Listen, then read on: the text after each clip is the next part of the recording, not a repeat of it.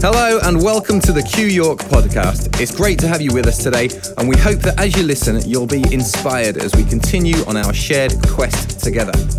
This podcast is entirely free, and yet it's not cheap to put together and wouldn't be possible without the generosity of our supporters.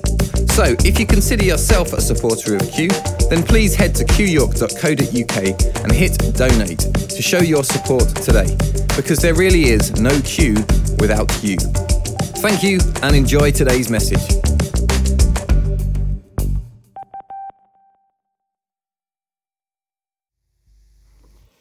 All right, well, thanks for being here on this bank holiday weekend. Send blessings to all those who'll be catching up who can't be with us personally tonight. Sorry I couldn't give you some better weather, but there you go, I do my best.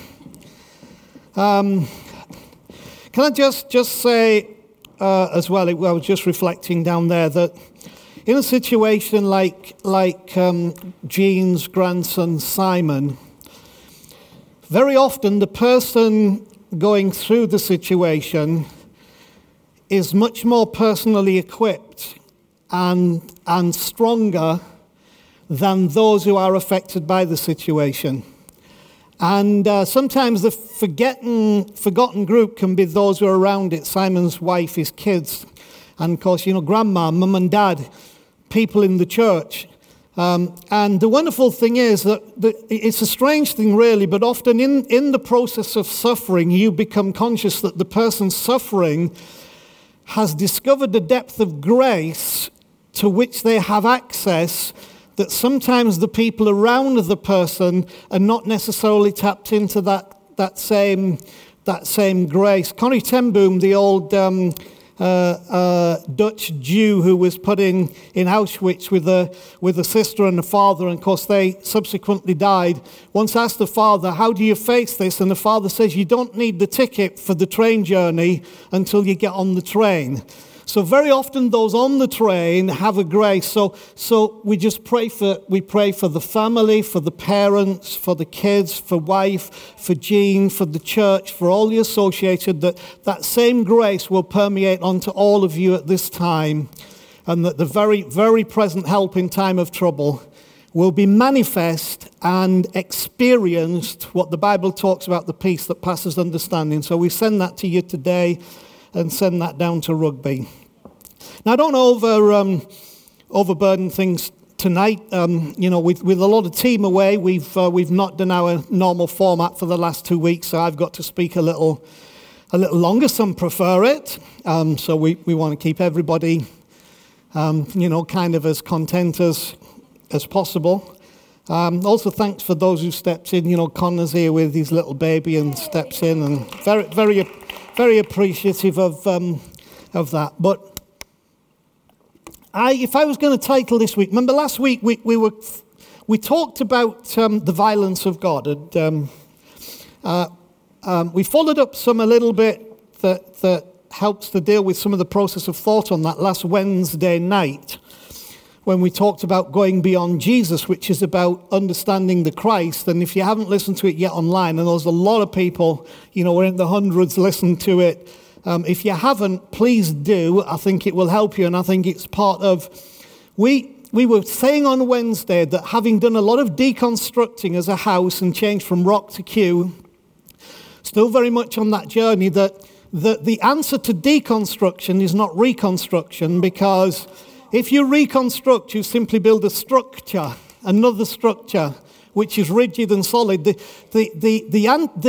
answer to deconstruction is not reconstruction, it's repurposing. And so I've set myself, and we're setting ourselves, to repurpose the house as we've made this journey of deconstruction to become who we're supposed to be. Now, of course, within that, if I was going to title my little talk tonight, and there were two things that I felt I need to say. So if it's a bit messy, forgive me, but I want to say the two things that I feel I need to say. I would call it to question or not to question. That is the question. I have become, and am very aware, that questioning anything is for many people the most uncomfortable place to be in the world, and that the last place that most people expect to have anything questioned is in a community of people that we would call the church, because the essence is it's a bit like the story of Moses and God and the commandments and the mountain burning with fire. Moses, you talk to God and then you tell us what God says and we're cool with that. But don't have us involved in that process. And one of the reasons is because questions invariably make us have to wonder whether what we think is the answer is actually the answer, or whether the answer that we think we have is complete as it should be, and whether it is reality or whether it's fantasy that we're following. So to question or not to question, that is the question. Now, Albert Einstein made a great quote. I was going to say during his lifetime. Well, duh. Who knows? Maybe after it, I don't know. Einstein said 2 things are infinite: the universe and human stupidity. And I'm not sure about the universe. That was Einstein. He had both a high and low regard of our human willingness to deal with the issues that really matter, and how we seem to have, unfortunately, an infinite stupidity. Now, one of the things that made me wrestle with this, and again, I'll try not to go too long, we'll cut and paste as we need to. I found myself asking myself, are we answering questions that no one is asking? One of the things that I grew up with in the evangelical Christian world and trying to emerge into what we needed to be, as opposed to just a change of style. Because you can look as though things are different if you change the style, when actually it's business as usual. It's still what you were always doing. No change is really taking place. So I was driven back many years ago with the whole thing of, most of the time the church is answering questions that nobody's asking. And I really bought into that, because I thought, yeah, that's true. We're often, we're doing the internal tribal stuff, and not really thinking, how does the world function? How do people in general, how do they think? But then we come to our transition, and then we come to our deconstruction, and then we come to the emergence of our journey to become Q, which is all about, a journey. It's all about a quest. It's all about a question. But then I realized that we have to ask ourselves still the question, are we answering questions that no one is asking? And some of you would say, yep, because I've never asked a tenth of the questions that you're wrestling with. However, I would say this, that sometimes we need to have introduced to us the questions that we should be asking, that we would not think about if nobody helped us to realize that was a question. The process of education is more successful when it stimulates the question in the child as opposed to give the answer to the child. If you give the answer to the child, they may be very good at passing an exam, but you will educate them beyond their intelligence. Because when it comes to the reality of life and the principles that are associated with what it was you were trying to teach them, if you have not stirred in them the question and you've only given them the answer, it means that then when they find situations that are not the same as the situation that the question asked for the answer, they can't deal with the question because they never were taught how to wrestle with the question and what is a question and why is a question important. I believe we should all be walking around with a big question mark above our heads. I think one of the great problems of established any established religion, of which I would put Christianity amongst it, is that it has spent most of its time trying to eradicate the questions, and therefore what we do is we turn people into being religious rather than relational, because relationships have questions. Relationships are organic, they're not mechanical. Jesus talked to this group called the Pharisees. My paraphrase, he basically said, your problem is you think you've got all the answers. And then when you see the questions, you reject the question. You see, I was also raised, how many of you were raised like me? Jesus is the answer. You will never hear me preach that now. What I will preach to you is Jesus is the question. Because whatever Jesus is the question, he is drawing us in life to go somewhere. Wherever Jesus is the answer, you just stopped wherever that answer was. And Jesus never said, here's the answer, worship me. Jesus said, I am the way, follow me. So he's saying, I'm the question. If you follow me, the question that is life, meaning, purpose, future will always be there, but while you follow me, the way, the truth, the life, you will be able to come to the things that actually bring way and bring truth and bring life to you. I have sat with many, many people in my over 35 years of ministry who said these words, why didn't you tell me this would happen? That's quite frustrating when you hear those words, because you realize that in communication and in teaching and in preaching and in sharing, you've actually been expressing that this would happen for a long period of time. But you see, because there was never a question, there was never an ability to grasp the answer that would prevent you at some point from saying, why didn't you tell me that this would happen? See, I'm no longer trying to fix your past. I am trying to equip your future. And in equipping your future, it means that when we arrive, we never have to say, why didn't you tell me this would happen? Because we are equipped and we are ready and we're facing it, and something begins to flow out of us because we've received that.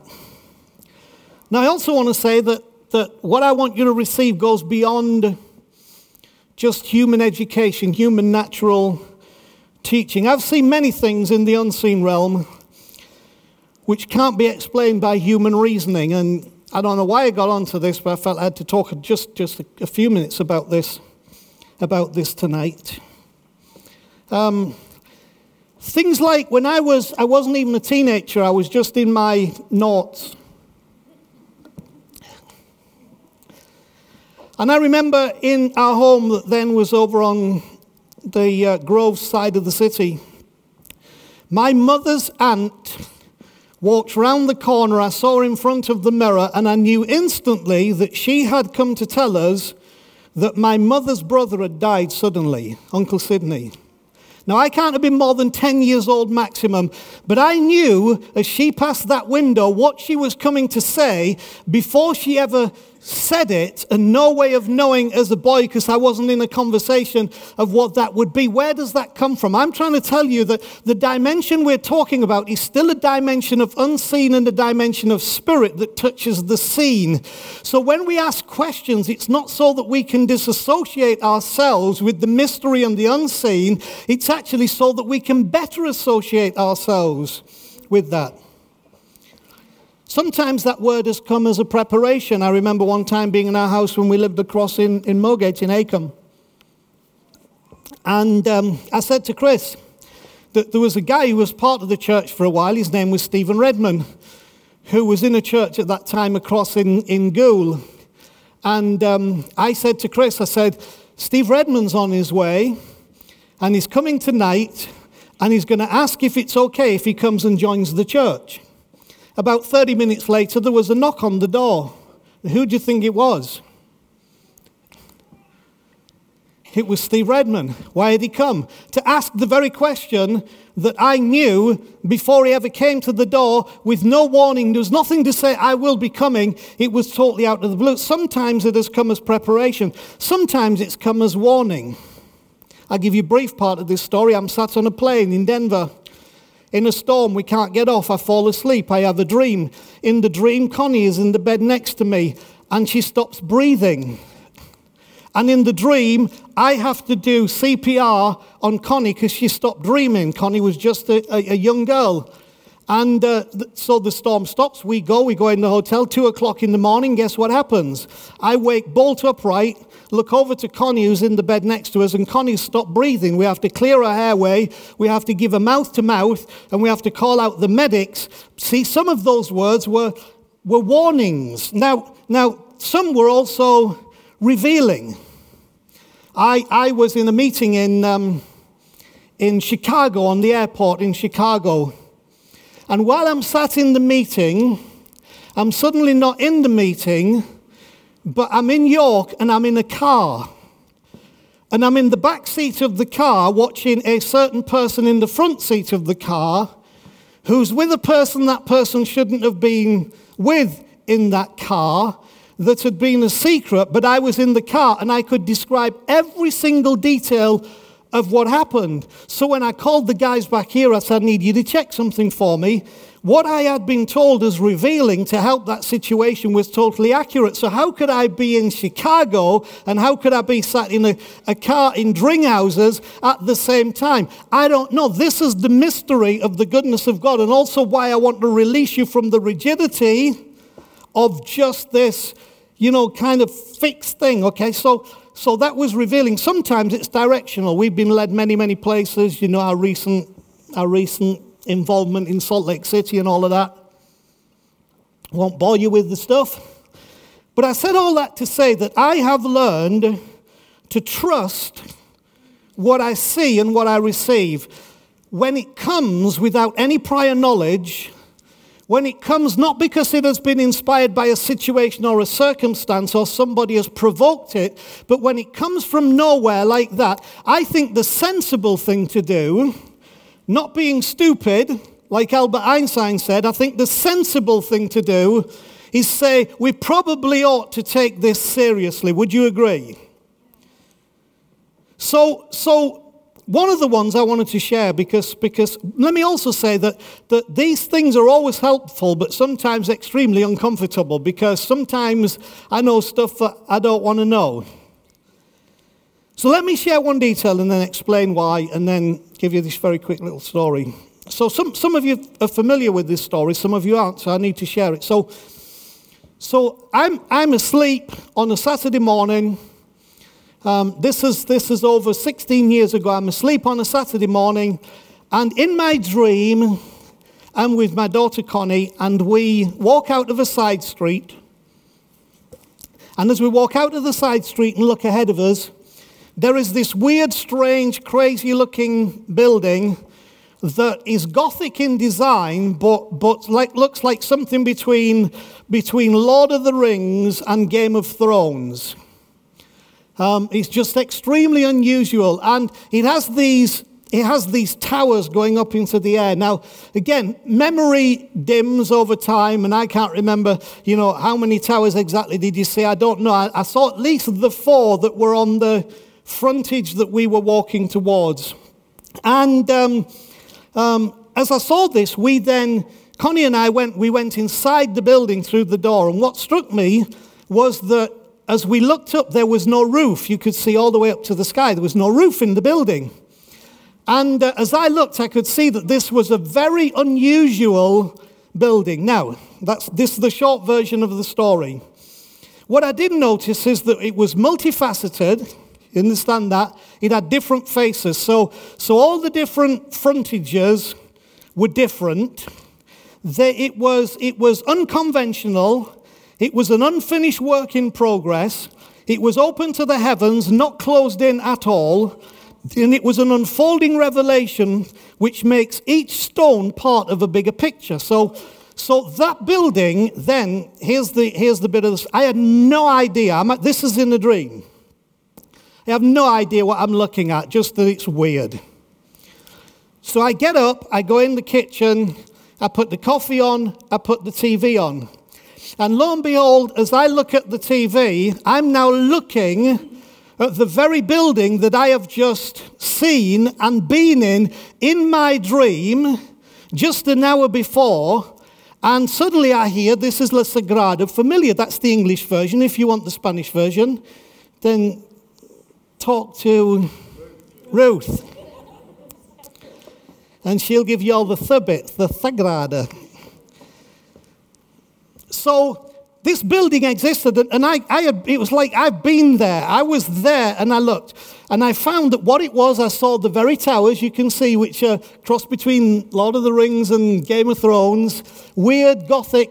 And Connie and I were walking down this thoroughfare, went into the building, and of course, then they showed at that point in time, there was no roof. The building was completely open inside. None of the internal roof structure had been put in place, and you could see right out to the heavens. So you say, well, what was the issue of that? Well, the issue was I was seeing something about which I must become responsible.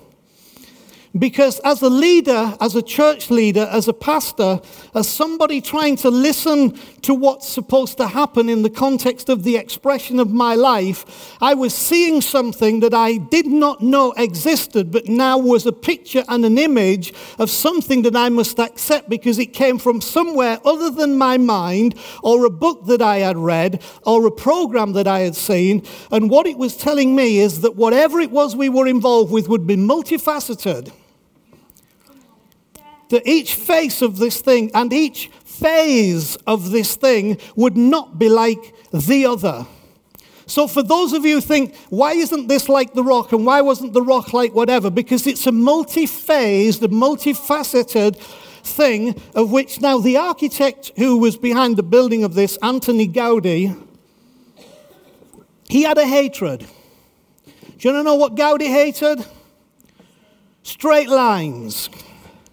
So when you go into Gaudi's cathedral, it's difficult to find a straight line anywhere because in Gaudi's mind, the universe and the human body is lacking of something, and that something is a straight line. Do you know there's no straight lines in your body? You haven't got a bone. You think your bones are straight, but they're not.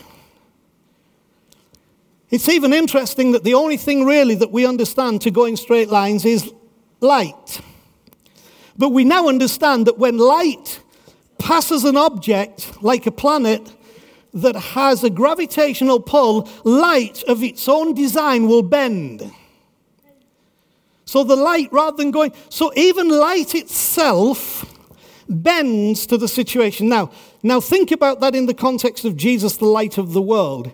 Think of the fact of him, rather than being a rigid straight line of rules and regulations, is this fluid, moving, bending, accommodating, wonderful, glorious persona that says, I will fit into your life.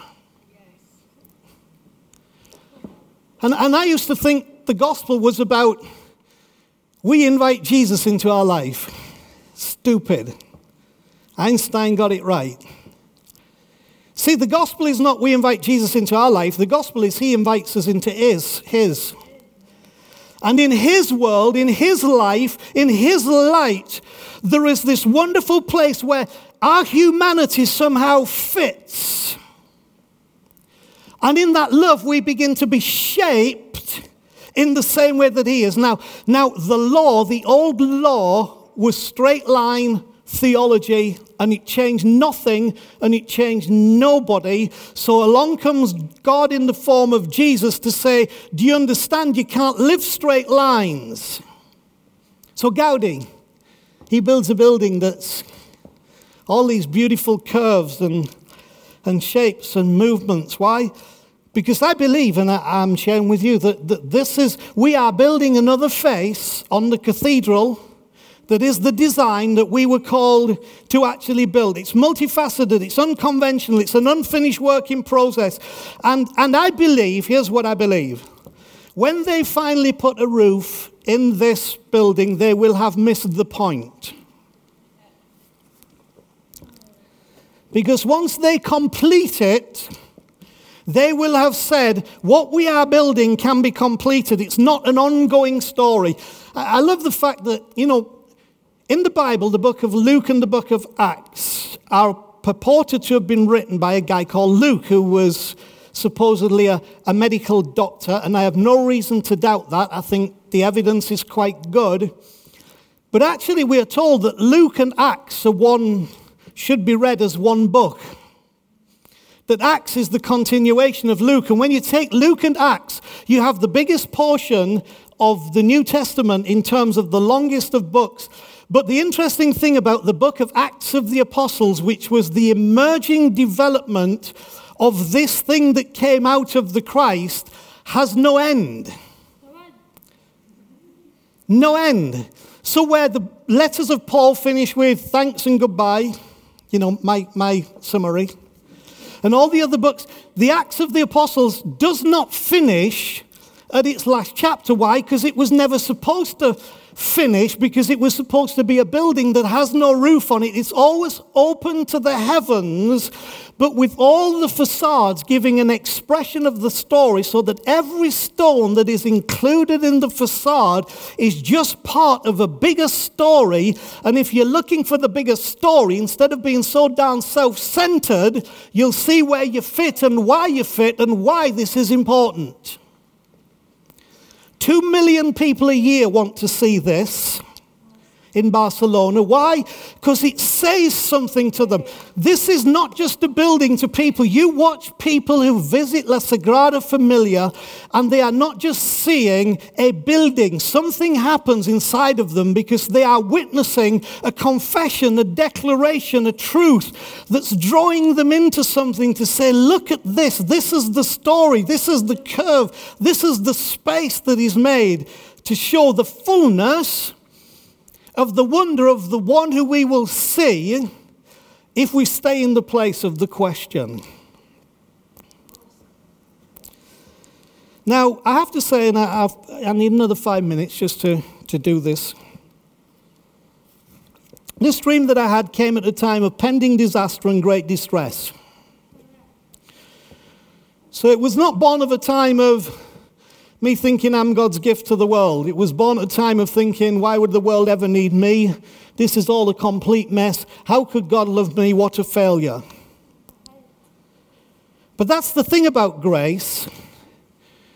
Grace shows up best when it encounters brokenness, because in our brokenness is when we realize we actually need grace. And the truth is, many of us have not seen brokenness enough to understand grace enough. Now, I don't wish brokenness on anybody. I don't wish disaster on anybody. But I will tell you something. Those who've had the greatest disasters are the ones who best understand the work of grace. I used to admit that I was a sinner, which I was, But, sin to me was like using a bad word accidentally. Or, parking in the disabled parking spot at Asda. Oh, Lord, forgive me for the sins of... Now, I know you think that's stupid, but what I'm trying to point out is most of us Christians who talk about being sinners actually can't point to much else other than that. And so there's been none of this desperation that screams out and says, I need grace or it's over. Well, this is the position I was in at that time. Gaudi disliked straight lines, and so have I from that moment. And if we try to impose straight line thinking on our view of the world, we get into all kinds of difficulty. So, this was the revelation. Just give me 5 more minutes, if you will. It's not hurting. Genesis chapter 9, in that brokenness, I saw this, and this is part of the shape of who we are. It says the sons of Noah, it's in Genesis chapter 9, verse 18, the sons of Noah who came out of the ark were Shem, Ham, and Japheth. Ham was the father of Canaan. These were the 3 sons of Noah, and from them came the people who were scattered over the earth. Noah, a man of the soil, proceeded to plant a vineyard, and when he drank some of its wine, he became drunk and lay uncovered, naked inside his tent. Ham, the father of Canaan, the oldest son, saw his father's nakedness and immediately posted it along with pictures on Facebook. But Shem, Ham, and Japheth tried to take it down. Now, put it in those terms, because when you look at historic terms, you think, now to do with me. The problem is, when you've not encountered the fullness of grace, we are too ready to look at the failings of another, and our immediate desire is to point that out and to shame them. Now, I think honesty is wonderful, but honesty is a dangerous thing when all it means that you are allowed to be honest about someone else, but they're not allowed to be honest about you. Throughout my ministry, I've heard people say, well, shouldn't we just be able to say what we mean? Shouldn't we just be able to say what we think? Yeah, you should, and I encourage it. But then don't get upset when somebody else says what they think back to you. The maturity says, yes, we should, but it shouldn't be this way. So again, this is the two-sentence version of this, because we haven't got time to deal with it any further. But basically what was happening is Noah has got drunk, and he's totally blotto, and he's naked inside his tent with all his bits hanging out. Now, I have a question, and then I'm going to tell you something about the culture of this house. Who's ever thought for 1 minute about the impact on Noah of seeing all the world that he knew drown, be floating around the boat that he was in, white and bloated, bumping against the hull, while lucky for him, he and his family were inside. Now you can say, yeah, but he preached the gospel and his family came in and wonderful. But you think it had no impact upon Noah, what he experienced? I think I'd be in my tent getting drunk. And here's the problem. Using it as an analogy, when people are in the tent getting drunk with their bits hanging out, there's usually a very good reason that does not need some smart aleck like Ham saying, oh, I can't believe you've done that. I can't believe you would expose that. I can't believe you behaved that way. That's really not appropriate. And then wanting to post it to the world. You know what the Bible says about that? It says a curse came on Ham. I haven't got time to talk about that, whatever you make about it, but a curse comes on that behavior.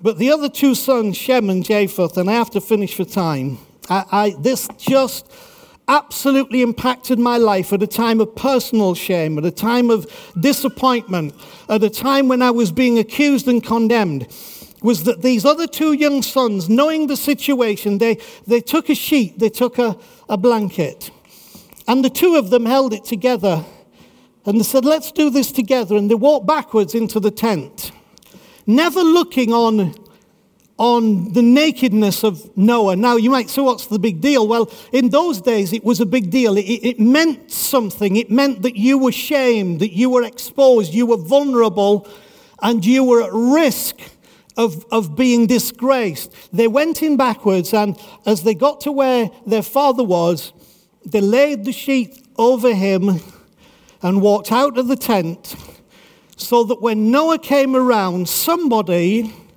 had graced his life, not by posting his exposed failures all over Facebook, but by covering his weaknesses, his potential sense of shame, his brokenness, so that Noah inside his tent could experience a love that might give him the hope and the chance to wrap that blanket around him and say, I'm actually loved, I'm actually cared for. Somebody graced me in my weakness. Somebody graced me in my failure. This house is not a Ham house, much as I love Ham, and I wish Ham had been part of the Shem and Japheth, because a bacon sandwich you cannot beat.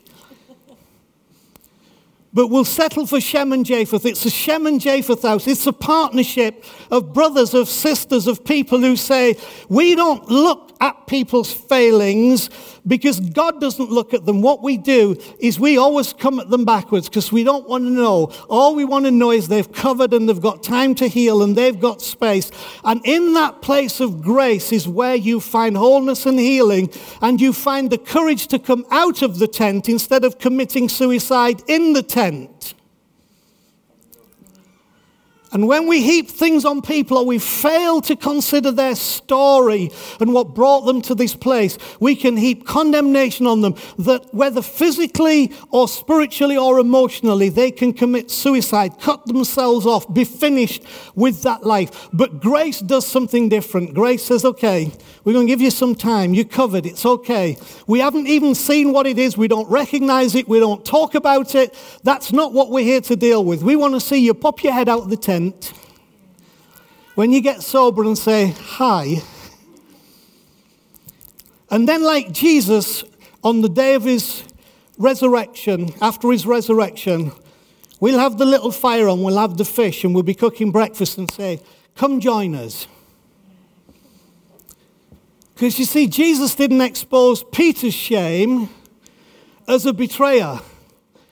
Instead, Peter didn't say, why did you fail me? Why did you fail me? Why did you fail me? He said, do you love me, Pete? Do you still love me? Do you really love? Come and have some breakfast. He's one of us. He's part of us. So the reason I said that is, you might not think this is unconventional, but I propose to you it is. Because what I found happened to me and my failure was I was not covered, I was exposed, I was not forgiven, I was condemned, and I swore we would never be like that in this place. The roof is off. There is no ceiling. We walk backwards to every situation. We cover everything because grace said when your face comes through the tent curtain and says hi, we're there to say hi. Welcome to the family.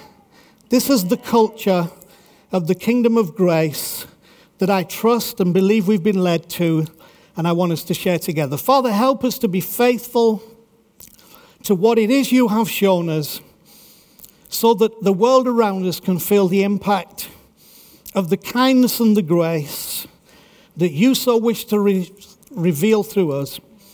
Help us to be ultra compassionate to the story of everyone that we meet, knowing that who they are and what they have done is a result of that story.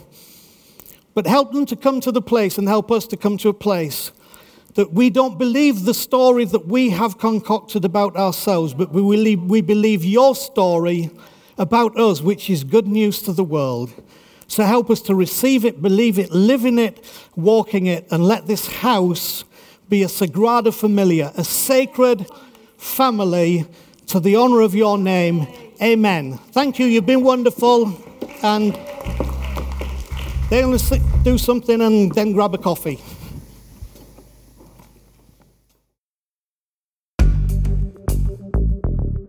Thanks for listening to another Q York podcast. If you've been inspired by what you've heard today, then why not email us at info@qyork.co.uk and let us know who you are and where you're listening from. We love that you're listening to us, and we'd love to hear from you too. Did you know you can also watch all of the talks from Q on our YouTube channel? Just go to youtube.com/Q Church York. We look forward to having you with us again soon. Until then, enjoy the quest.